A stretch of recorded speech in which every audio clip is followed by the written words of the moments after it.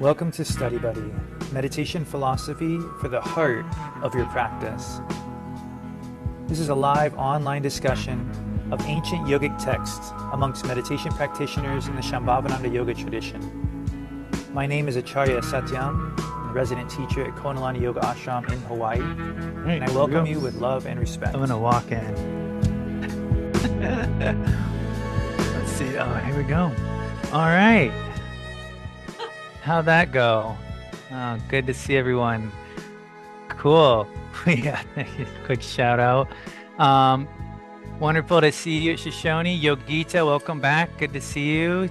Tejaban, welcome home and back. Chaitanya, wonderful to see you. He's up next week, y'all. Galina, all right. Galina, she's in our level 1 teacher training. Welcome to the, it's not a show, it's a class. Max and Sithara representing from Chi-Town. Amazing. Roseanne down the street. Wonderful to see you. Pujari. Cool. Good to see you, Pujari. Staying warm as always. Dharma. No kids present. All on his lonesome. Gita. Looking forward to your comment today if you want to. Chatila. Hair's down. He's relaxed. And Jairam and Kazuo. Thank you for being here. We're going to start with some yoga as always. Let me just click on one extra light here. So it's a no mat yoga situation. Yep.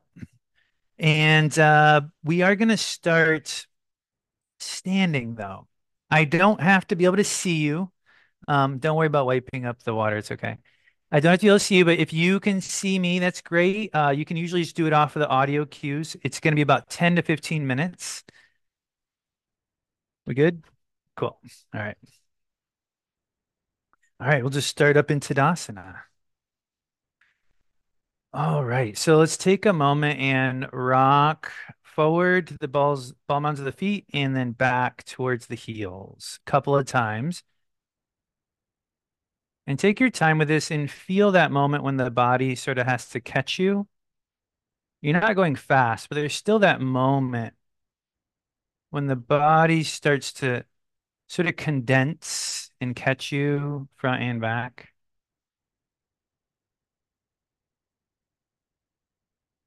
Cool. And then we'll just make a couple of easy circles, just feeling your feet, feeling the edges of the feet. As Abaya often cues, try going just a little bit slower than you were a moment ago. Other direction.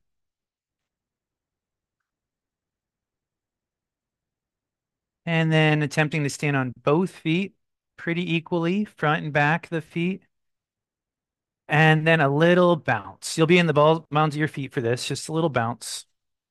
You can close your eyes if it's okay for your balance. You can just soften your gaze. 10, 9, 8, 7, 6, 5, 4. And then shake 3, 2, 1. Roll shoulders a couple of times. All right, so we got the lower portion of the back. It's a concave curve. It's a lumbar spine. We've got the upper half of our back. It's a thoracic spine where your ribs are. It's a convex curve, different curves. And so go ahead and take a moment to bring your hands to the pelvis and just feel as you rock forward and back in your pelvis, the effect that that has on that lower curve. When the pelvis tips forward, the curve deepens, right? And when your pelvis tips back, almost like if your pelvis was a bowl and it was pouring water back, the curve sort of flattens a little, and you can have a hand there or whatever you need. And then take your time with those motions smaller and smaller until you feel like it's a healthy, supportive curve that's neither too deep or too flat. And it's going to change. It's going to be something you have to feel. We're not going for right or wrong here. And usually what I notice is when I find that supported curve, there's a little bit of tone in the front. I'm not just totally relaxed. There's a little bit of tone, and it's very natural, and it's very sort of like automatic. So from there, we're going to keep that tone, and you're going to do a couple of, they're called controlled articulate articulating rotations of the shoulder, cars. And so from here, the arm, let's say your left arm, is going to come forward and make a very slow circle up. When it gets to the top, the palm turns out. I'm right at a fan, so I got to step up. And you're reaching back. As you start reaching back, watch that you don't splay the ribs and deepen that curve. So to keep that tone on the front body. Take your time as you come back up, the palms facing out. Come all the way to the peak. The palm turns in and then forward. Good. Revisit a couple of pelvic tilts, finding that neutral middle space where there's a little bit of tone in the front body. And then other arm. So slow, you're going for like range of motion here. And when you get to the top, you got to turn the palm out and then feel that cross line down to the opposite hip. Feel the tone, the sort of the X-shaped tone across the front body.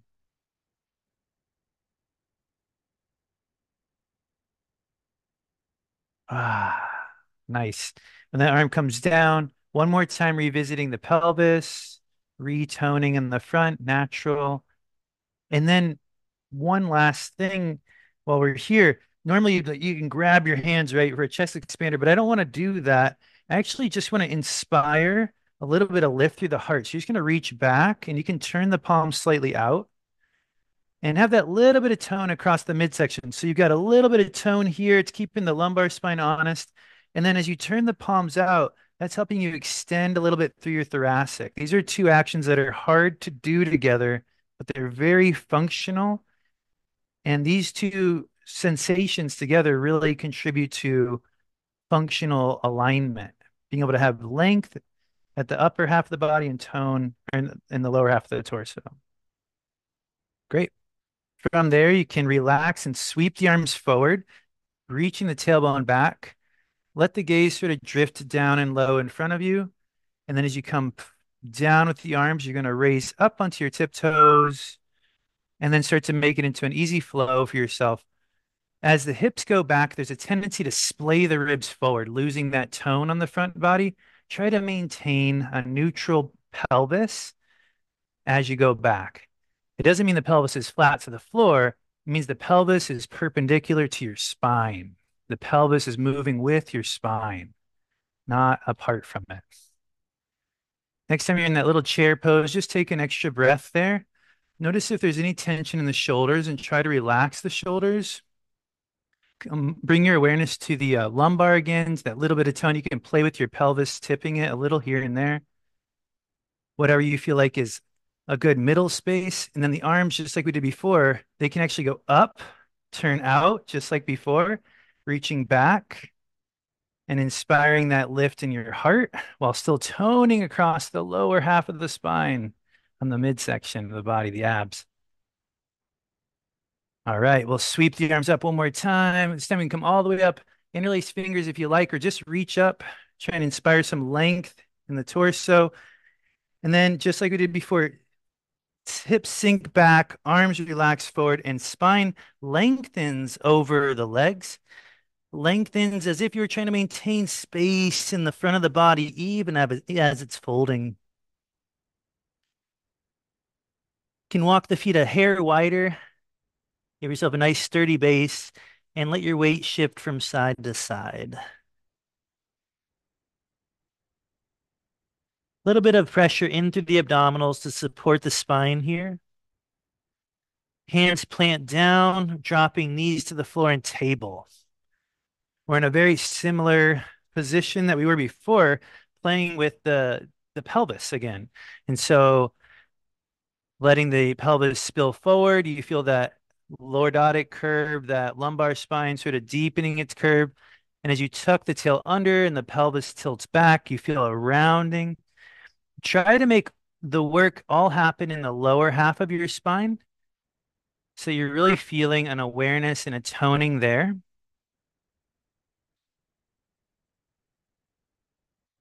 The next time you pull the abdominals in and you're rounding that lower half of the spine up towards the ceiling, pause for a moment.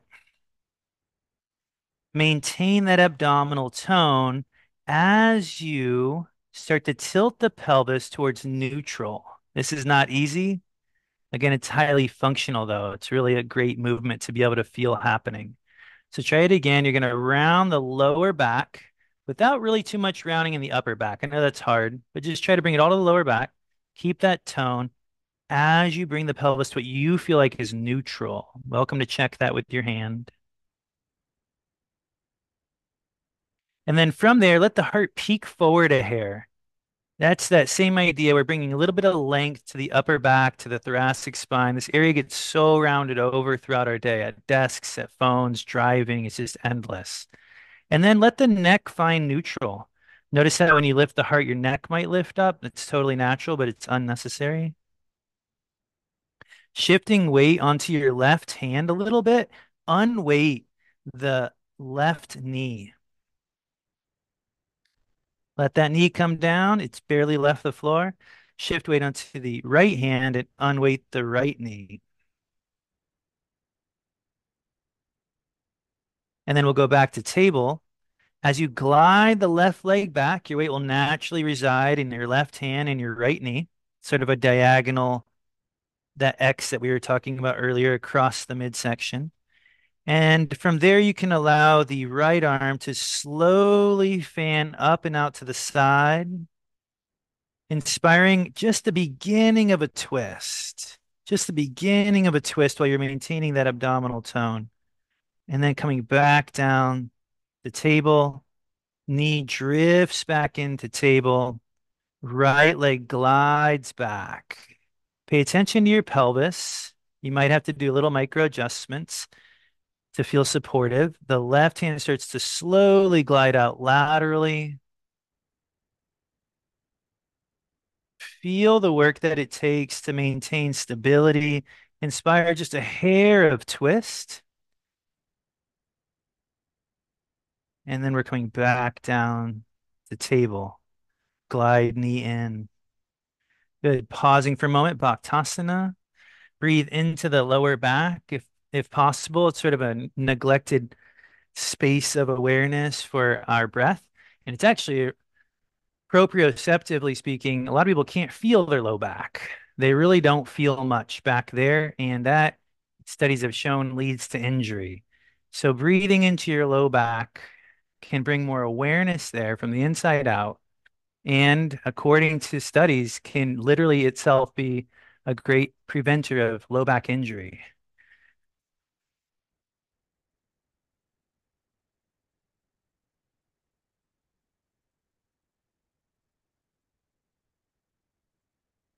From here, you're going to press down into the shins to roll yourself up. As you press down, you can really articulate that roll up. We can do a couple more of those controlled shoulder articulations. One arm can reach forward, right from where it's at. Keep the other hand sort of on your abdominals to keep a tone there. Turn palm out, reaching back, feeling that lift in the heart as you keep that slight tone across midsection. Take your time coming back up.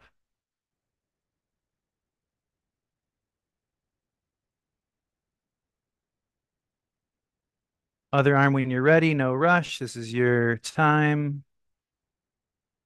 These articulations of the shoulder can sort of help teach you how to keep that heart lifted and have tone in the midsection at the same time. Real boost to your posture. And because we'll be sitting here in a moment, a little bit for the hips, hands can plant back down in front of you. Glide your right knee forward. I'll scoot back for the camera. And left leg reaches back. It looks like pigeon. It is pigeon, but you know I've got some cues for you, so just take your time here. Gently, sort of isometrically draw the legs towards each other. That should inspire tone of the pelvic floor and up through the midsection and lift your heart naturally. It provides buoyancy.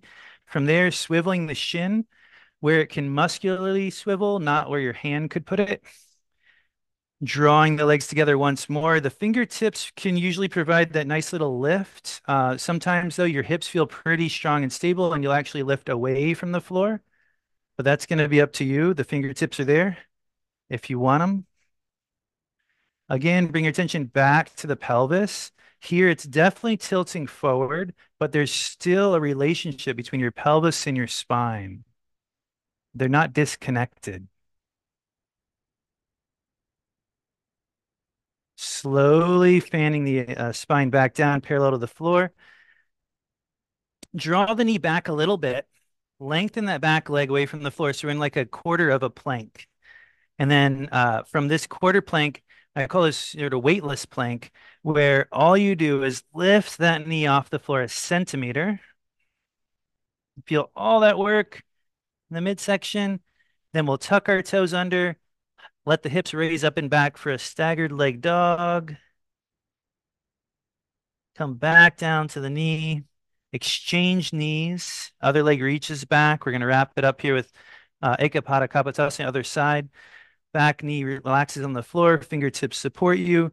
Legs draw together a little bit. Create some tone. Swivel the front shin. Again, muscularly, don't sort of move it with your hand. And then again, drawing the legs together isometrically, which means like you're sort of wrinkling the mat, so to speak, but there is no mat and there is no wrinkle. Draw your awareness down to the pelvis. Feel the relationship from the pelvis through the midsection, through your spine, all the way up to your heart. And finishing like we did the last time, we'll bring the hands forward, unswiveling the shin, drawing the knee back a little bit, lifting back knee, invisible sort of weightless plank as the knee just lifts a hair. Tuck toes, staggered dog. Cool. And then from there, both feet can come forward. Little tuck of the tail, pressing down through the feet, rolling spine up slowly. When you get to the top, roll the shoulders back a couple times. And as always, just take the last minute for yourself, any kind of posture that would feel good.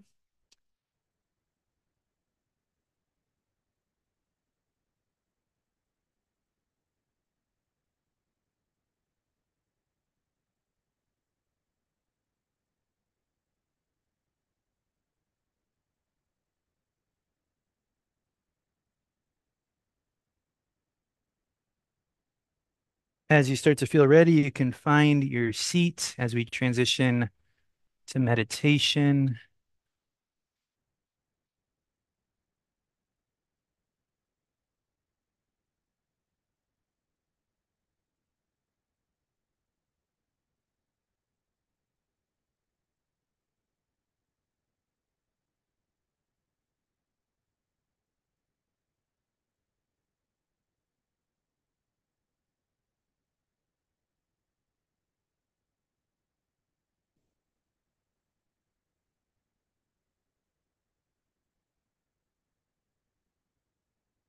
Thanks for this. Oh, good. So guess what? Your pelvis is still connected to your spine, even right now. So notice the relationship between your pelvis and your spine as you sit. You can tilt the pelvis a couple times. Try to find, ooh, where is that middle space where there's support and stability? And from there, you might feel that length in the from the heart.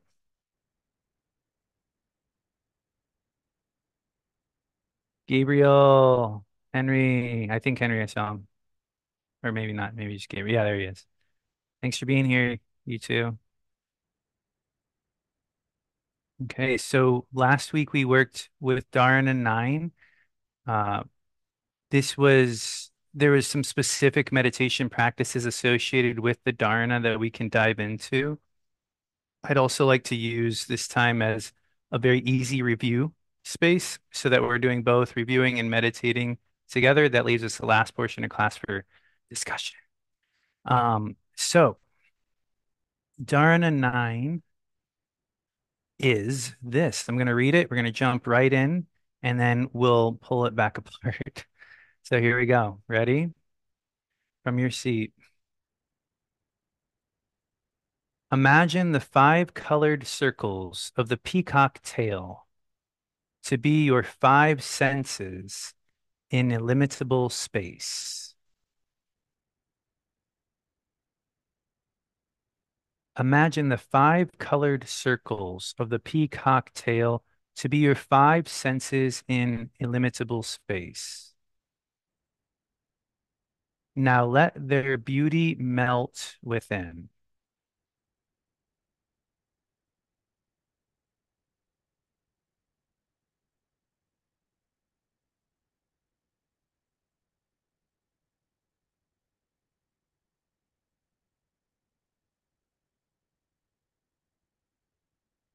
Let their beauty melt within.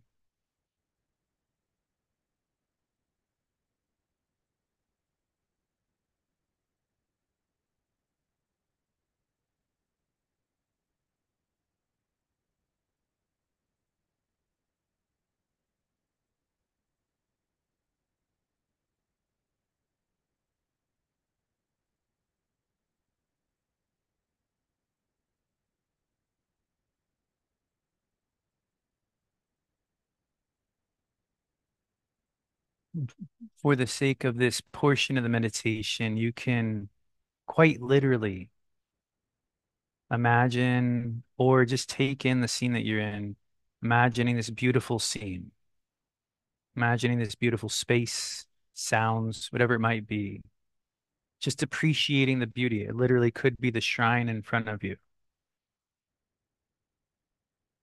And as a way of reaching through the object to the source of it within us, we're allowing that beauty to melt within, not pushing it away, not pulling it in, but letting it melt inwards.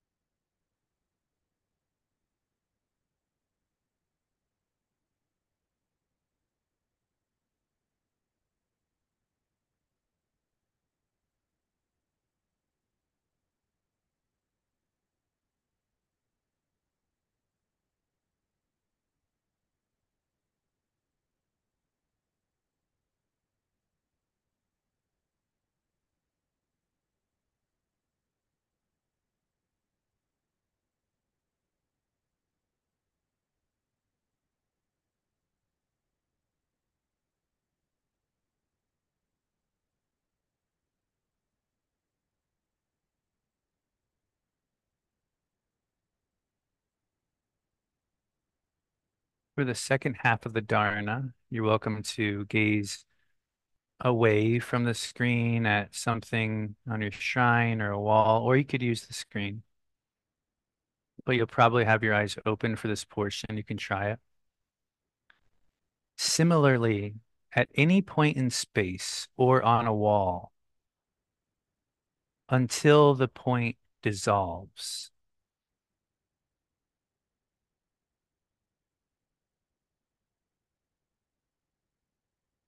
So before we were imagining,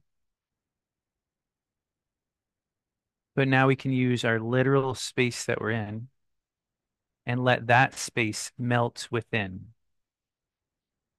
until the object in front of us dissolves. Is it possible?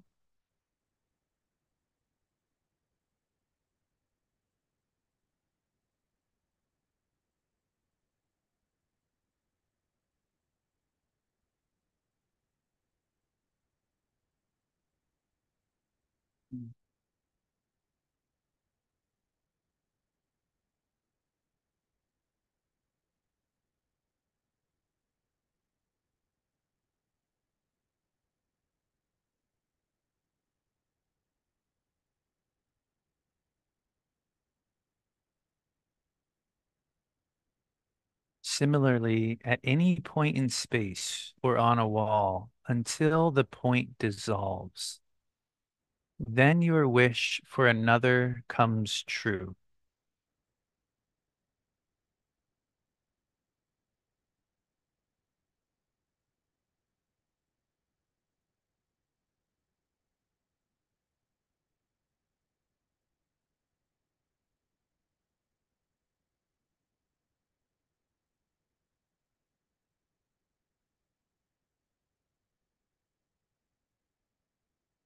As this sensation dissolves, as something shifts from just seeing the object to experiencing what might be behind it, your own awareness, then your wish for another comes true.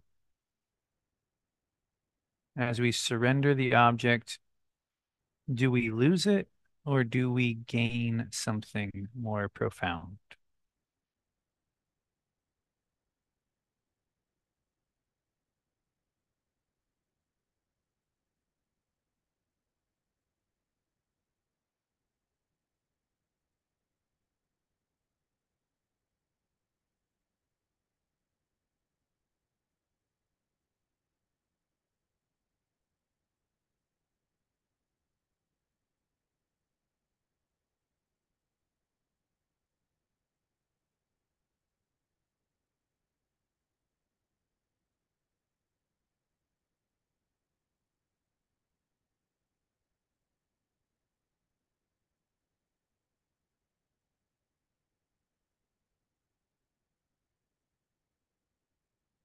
You're welcome to sustain this work that you're doing or to move in your seat. But I wanted to read Swami Lakshmanjoo's meditation instruction on the Dharana from the state that you're in. He says, you must concentrate simultaneously on the void while experiencing each of the five senses. It is nothing, it is only a void and nothing else, the senses. Then you have to forcibly concentrate that these are nothing, that these objects are nothing. What I see, what appears to me is nothing. What I hear is nothing. What I touch and what I get as a sensation of smell, it is nothing. It is only sunya. It is only seeing as energy.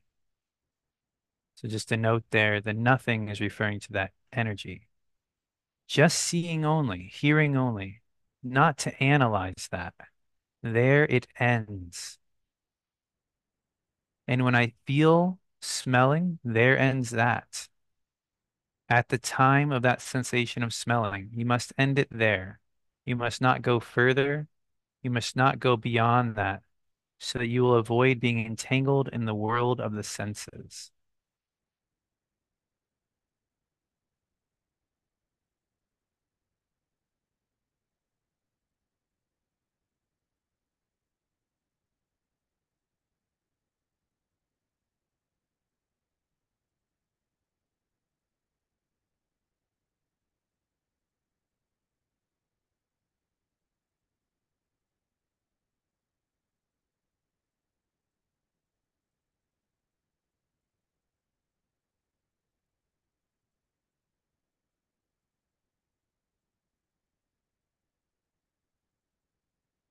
You don't have to be confused. It's intuitive. You know exactly probably what we're talking about. You just maybe understand it in your own way.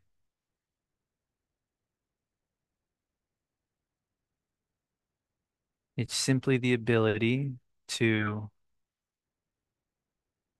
have sounds and sensations around you and to observe them without interacting, without making a story out of it, as Gita was saying last week.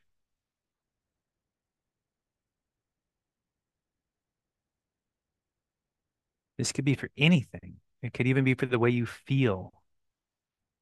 Maybe you feel agitated, tired, maybe you feel excited. You can observe that too.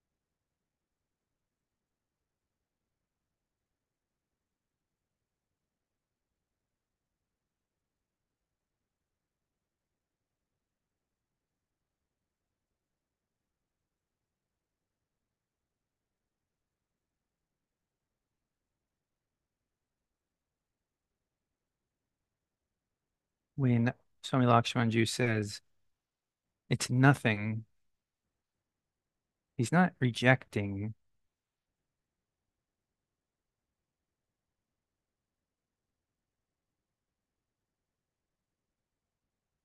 I think he's just trying to help us relate to these objects in a different way.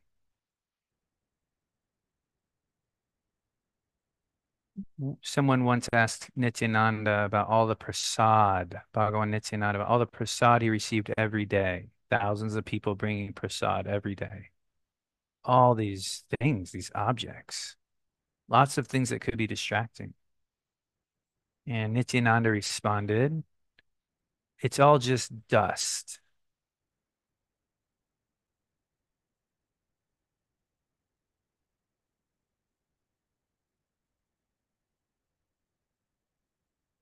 Take just a moment to be in Nityananda's experience. It's not that you don't care about your life and your world. It's just you're relating to them differently. You're seeing them through a different lens.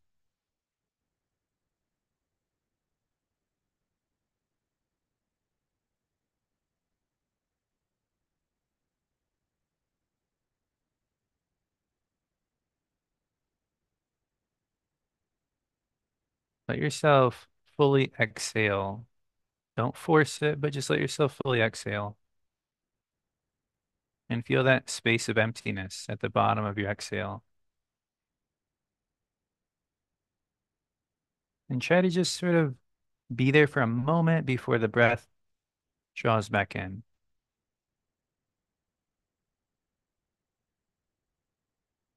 Try to be in that space of quote unquote nothing.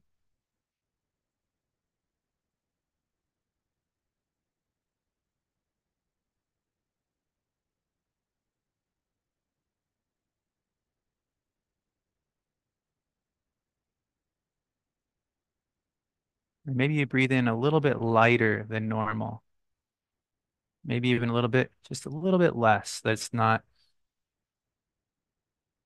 overwhelming.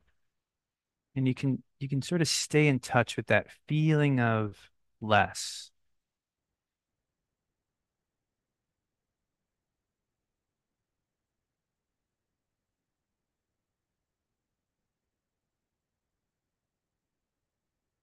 And as you start to detach a little bit from the everyday rhythm, it might be easier to feel your heart. As soon as you release that grip externally, even just a little, there's that much more energy to feel the heart.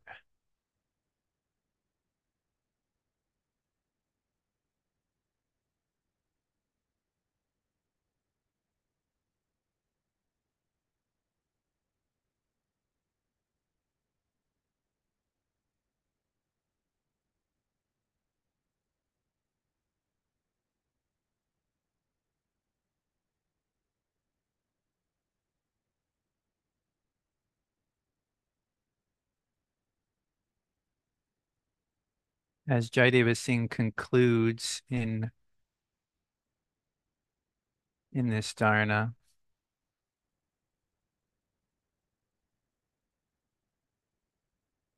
from the point of view of the human mind, Shiva is most void. From the point of view of reality, though, Shiva is most full, for Shiva is the source of all manifestation.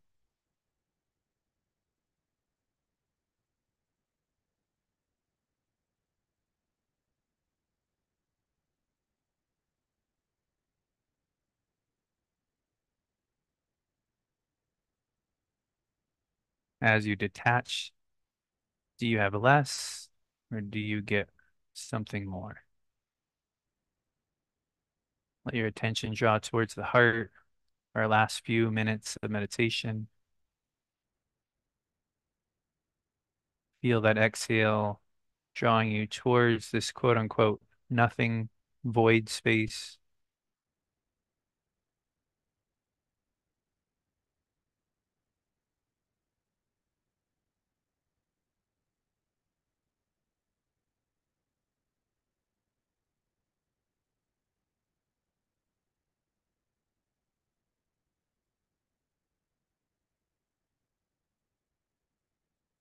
Let the inhale sort of nourish you.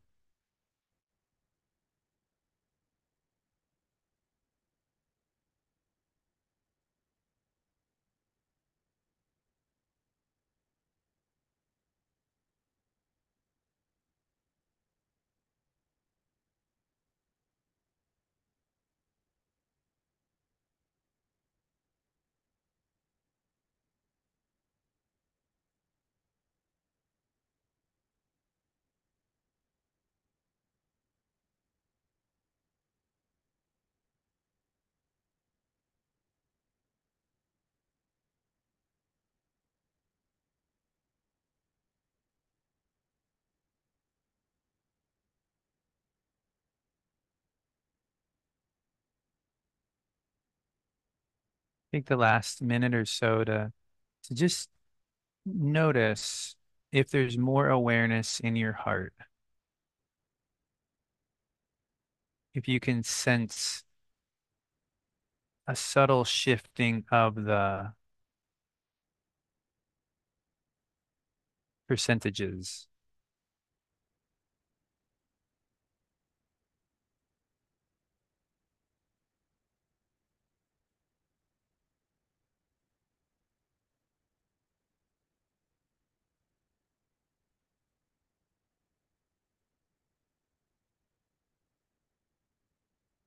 And if the eyes are closed, you can let them flutter open.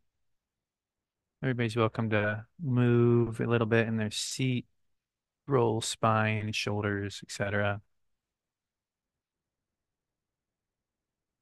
And so we'll take the next 3 minutes to free write, to journal about this dharana for you, about your experience of it.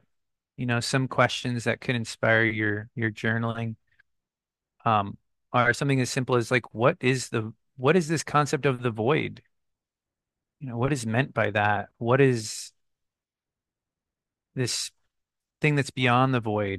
Does that mean out there? Or does that mean the heart to you?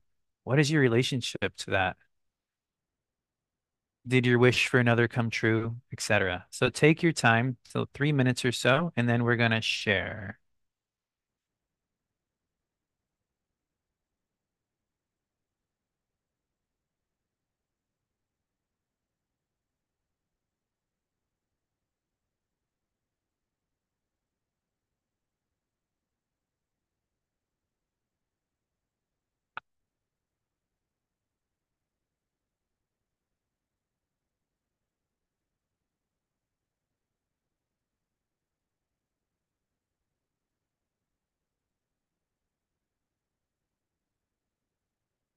Tricks with free writing is to not self-edit and to try to let yourself write continuously. I know that can be hard, but it does help break you out of your head.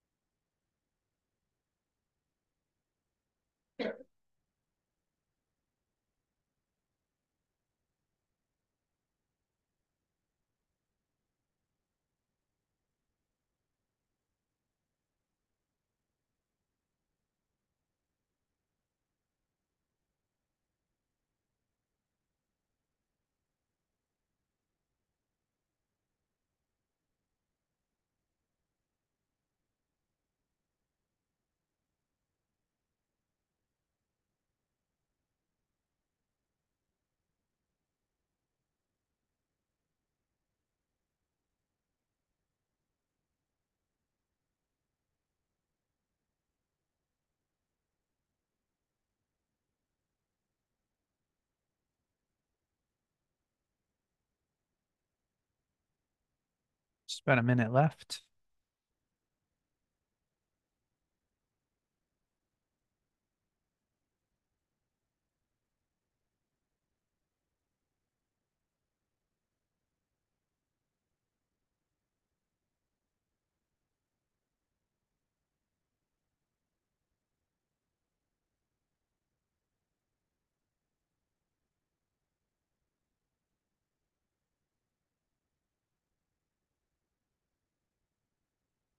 for the last 30 seconds or so. If you want to reread what you wrote, underline keyword or phrase, and eventually throw a keyword or phrase into the chat box to get our discussion started.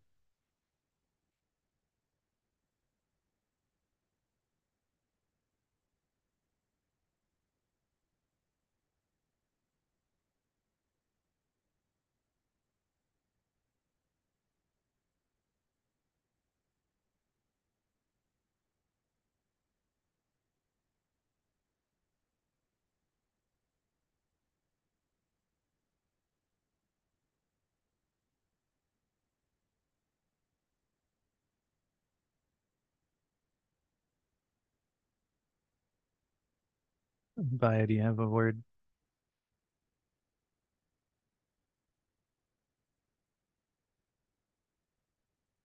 You have one? Shiva.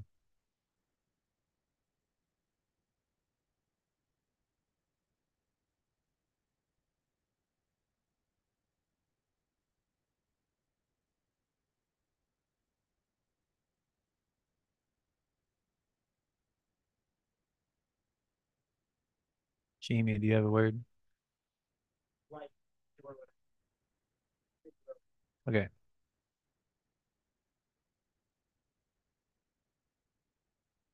All right. Let's hear some words. Continuous, vast, quiet, open, peaceful, space for balance, melt, empty, conscious void, doorways, where the exhale and inhale meet is the void, probably. Or maybe it's where the exhale and exhale meet. Floating, moments of contentment, withdraw from familiar. Oh, I missed one. Move through. Is that the one? Thank you. Finding space and easy, focus, stable. All right, well, let's not waste any time here. Can I get a volunteer? And it could be someone in this room. There's a mic right there. Um, to elaborate on their key point, anything they might have experienced during the last week or during this meditation or what they wrote. Time is precious, folks. Go for it.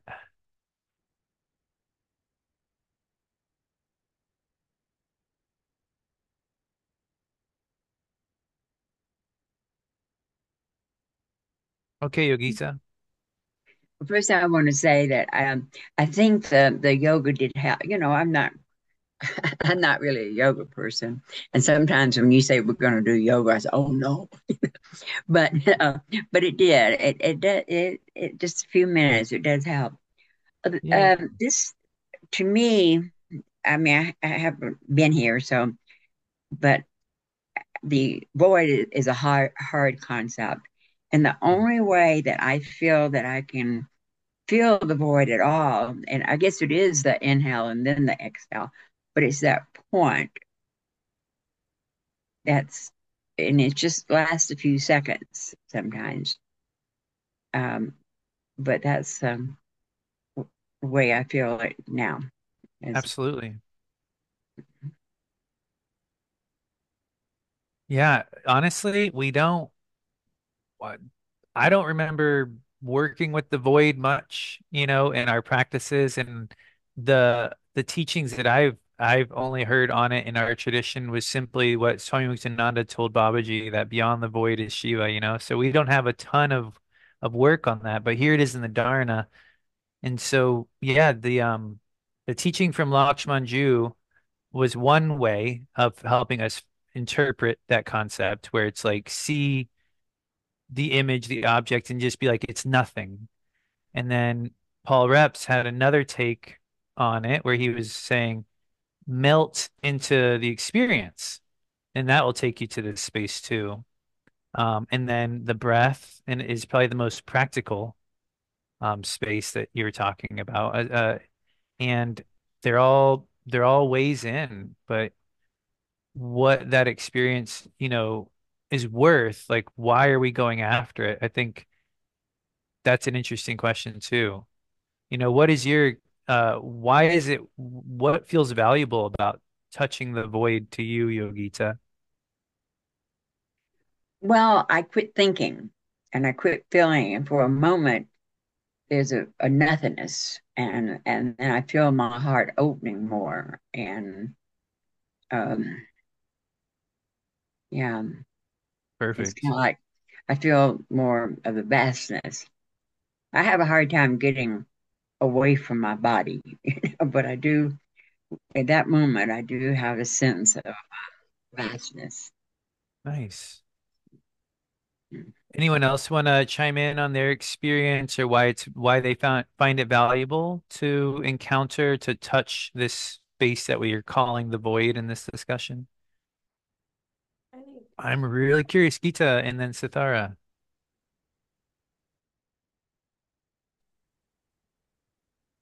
the this Dharna has been flowing through my mind since last week and trying to make sense of it. And I just happened on a little podcast that to me explained the five colored circles of the peacock tail to be our five senses. And that our five senses are really how we connect with the world. But in this little podcast, they were talking about how our we hold in our bodies all of our experiences, and all of the experiences, whether they're conscious or not, they hold our shape. And if the easy way to explain that, or we see that always in people who look frowny all the time, you can just see their lips turned down and they're kind of concretized, their face. So, or you see people whose shoulders are up around their ears, feel like they're protecting their heart. So that made sense to me about the five senses and the peacock. And if we can keep in our school's terms, it's surrender. But if we keep letting go of all of that, there is space not only to, from a physical point of view, to reconstruct our body to have more space, to be stronger, but we're rewiring our nervous system as well. Plus, there is that, I don't know, openness. I really think that's how, in my opinion, my naive opinion, that's probably how we keep moving into the more subtle fields. So, is that letting go and melting, whatever word you want to use for surrender. Mm, Anyway, that's my opinion today. It may change a week from now, but yeah. Amazing. I really feel like you touched on a pretty subtle aspect of this teaching. If you all remember, in the overview of the Tattvas, and for anybody who wasn't here last week, just enjoy this for what it is, but it's all good. But the Tattvas describe to us that every object we encounter this is probably not going to really help you all much, this image, but every object you encounter, when you encounter the object, you're drawn out into the object, but at that very moment, the power of seeing, the power from which you're actually viewing the object is like activated in the same moment. And so we're always drawn to this object, but there's something happening in us simultaneously. And for the purpose of our discussion, and to my understanding, to the purpose of the discussion in the introduction of Kashmir Shaivism, the idea is that we've all heard this term, you create your own reality. And I'm looking around like, I didn't create this stuff that I'm looking at around me. Well, it's like, no, but you are responding to these objects in a very specific way that is literally creating your experience of reality. And so, as Abaya often teaches in yoga, which has been, I feel like, years in the making, because this is something you can just say, but I feel like it's taken years to really try. she'll often say like, um, if you're not enjoying how you're doing this posture now, change the way you're doing it so you do. And it really puts the power in your hands. It's saying, if this doesn't feel good, move in a way that does. Because as she'll often say, if you aren't enjoying what you're doing in this posture now, it's not like you're going to magically arrive at a destination of joy. You're going to sort of reap the fruits of those seeds that you're having right now, that you're planting. And so it's this really subtle thing where we are perpetuating our reality constantly. And it's really hard to change that, but we can through surrender, not by rejecting the objects, but by learning how to interact with them while maintaining inner awareness so that you can subtly start to change those perpetual pattern responses. And so in this chapter, it's talked about in the sense of like the void, where it's just saying like surrender, like be inside in this space while you interact with these objects. And that opens the door to change. So Geetsa, thank you for sort of touching on uh sort of that it feels like that next layer of like this dharana in action, like this dharana, how what it's doing. Thank you for opening that up. Any questions, comments, responses to that moment? You guys have all heard you create your own reality, right? Like we've all heard that phrase. And I personally, to be honest, I feel like I've never really known what to do with it. And these kind of moments go, oh, I think I'm starting to sort of see how that's true and how I can participate in that. So I don't know if that landed for any of you. Oh, yes, Ithara had a comment before. I just didn't know if it was about this. So I wanted to give this a little space.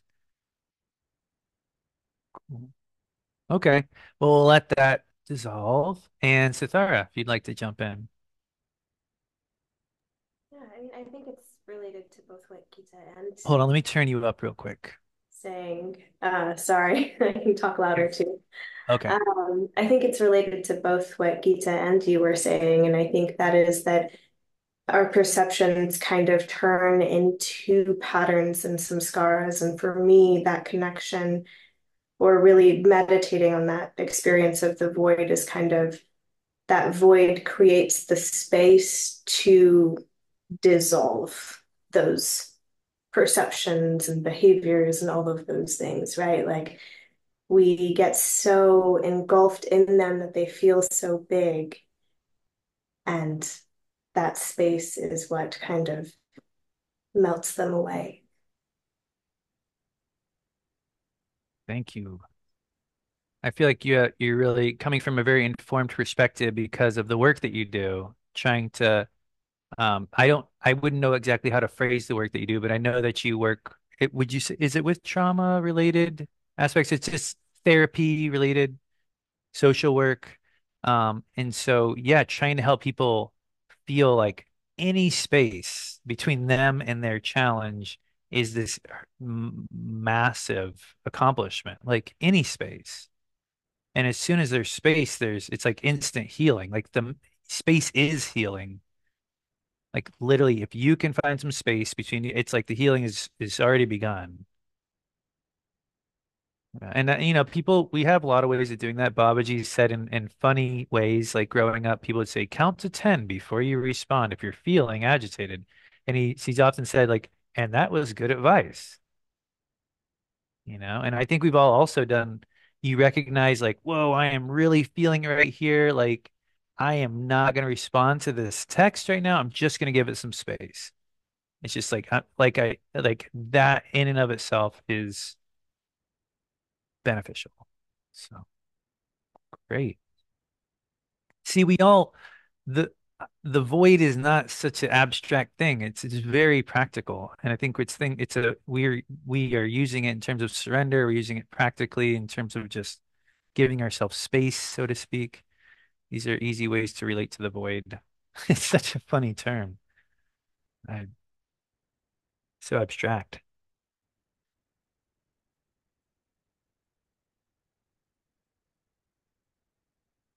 Oh, we have a comment, but you got to just grab that mic.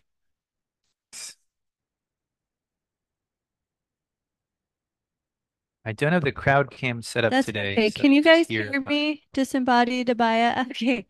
Hi. It's so nice to see so many people that haven't been here in a while. Even though you can't really see me. Awesome. Here, there you go. There you go. Um, I'm going to try to put this into words. It's not really about the void, but what was kind of special for me about this Dharana is the idea or the experience that our senses in themselves are beautiful. Like I feel like before this, it was kind of like, oh, my senses are neutral. They might sense something that's beautiful or not beautiful, accept, reject, yada, yada, yada.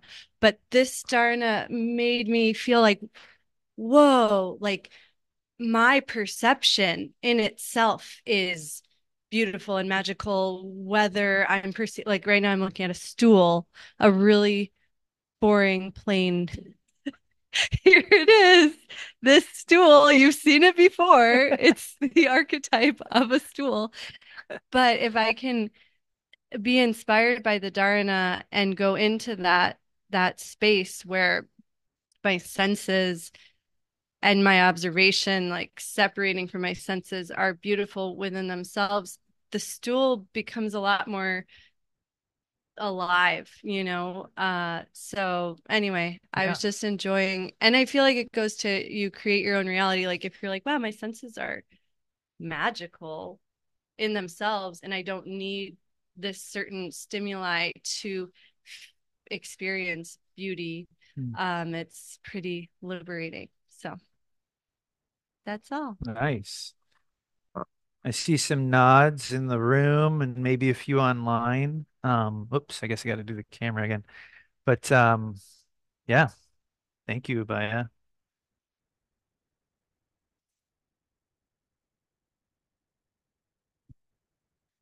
I mean, oh yeah, Dharma, go for it. Do you want to comment on that?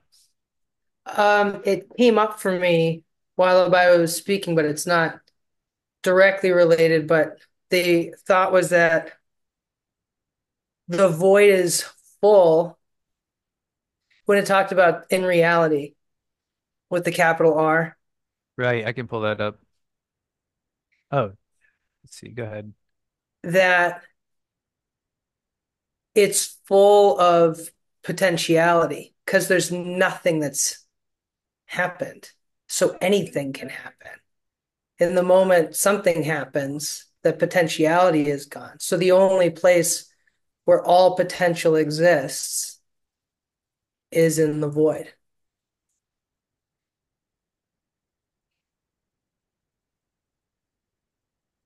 And perhaps that's why, like as Sithara was sort of pointing towards, why it does provide that relief, that space and that, and sort of how we came to that idea of even like healing.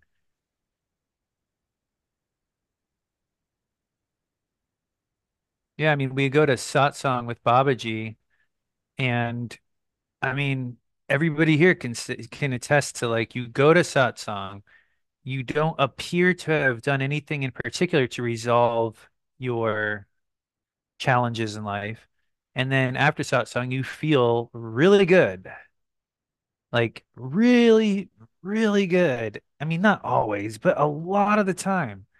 And you're just like, what?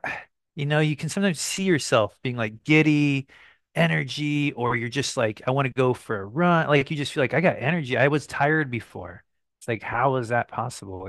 So like what Dharma's alluding to, that source of all potential, you tapped into it.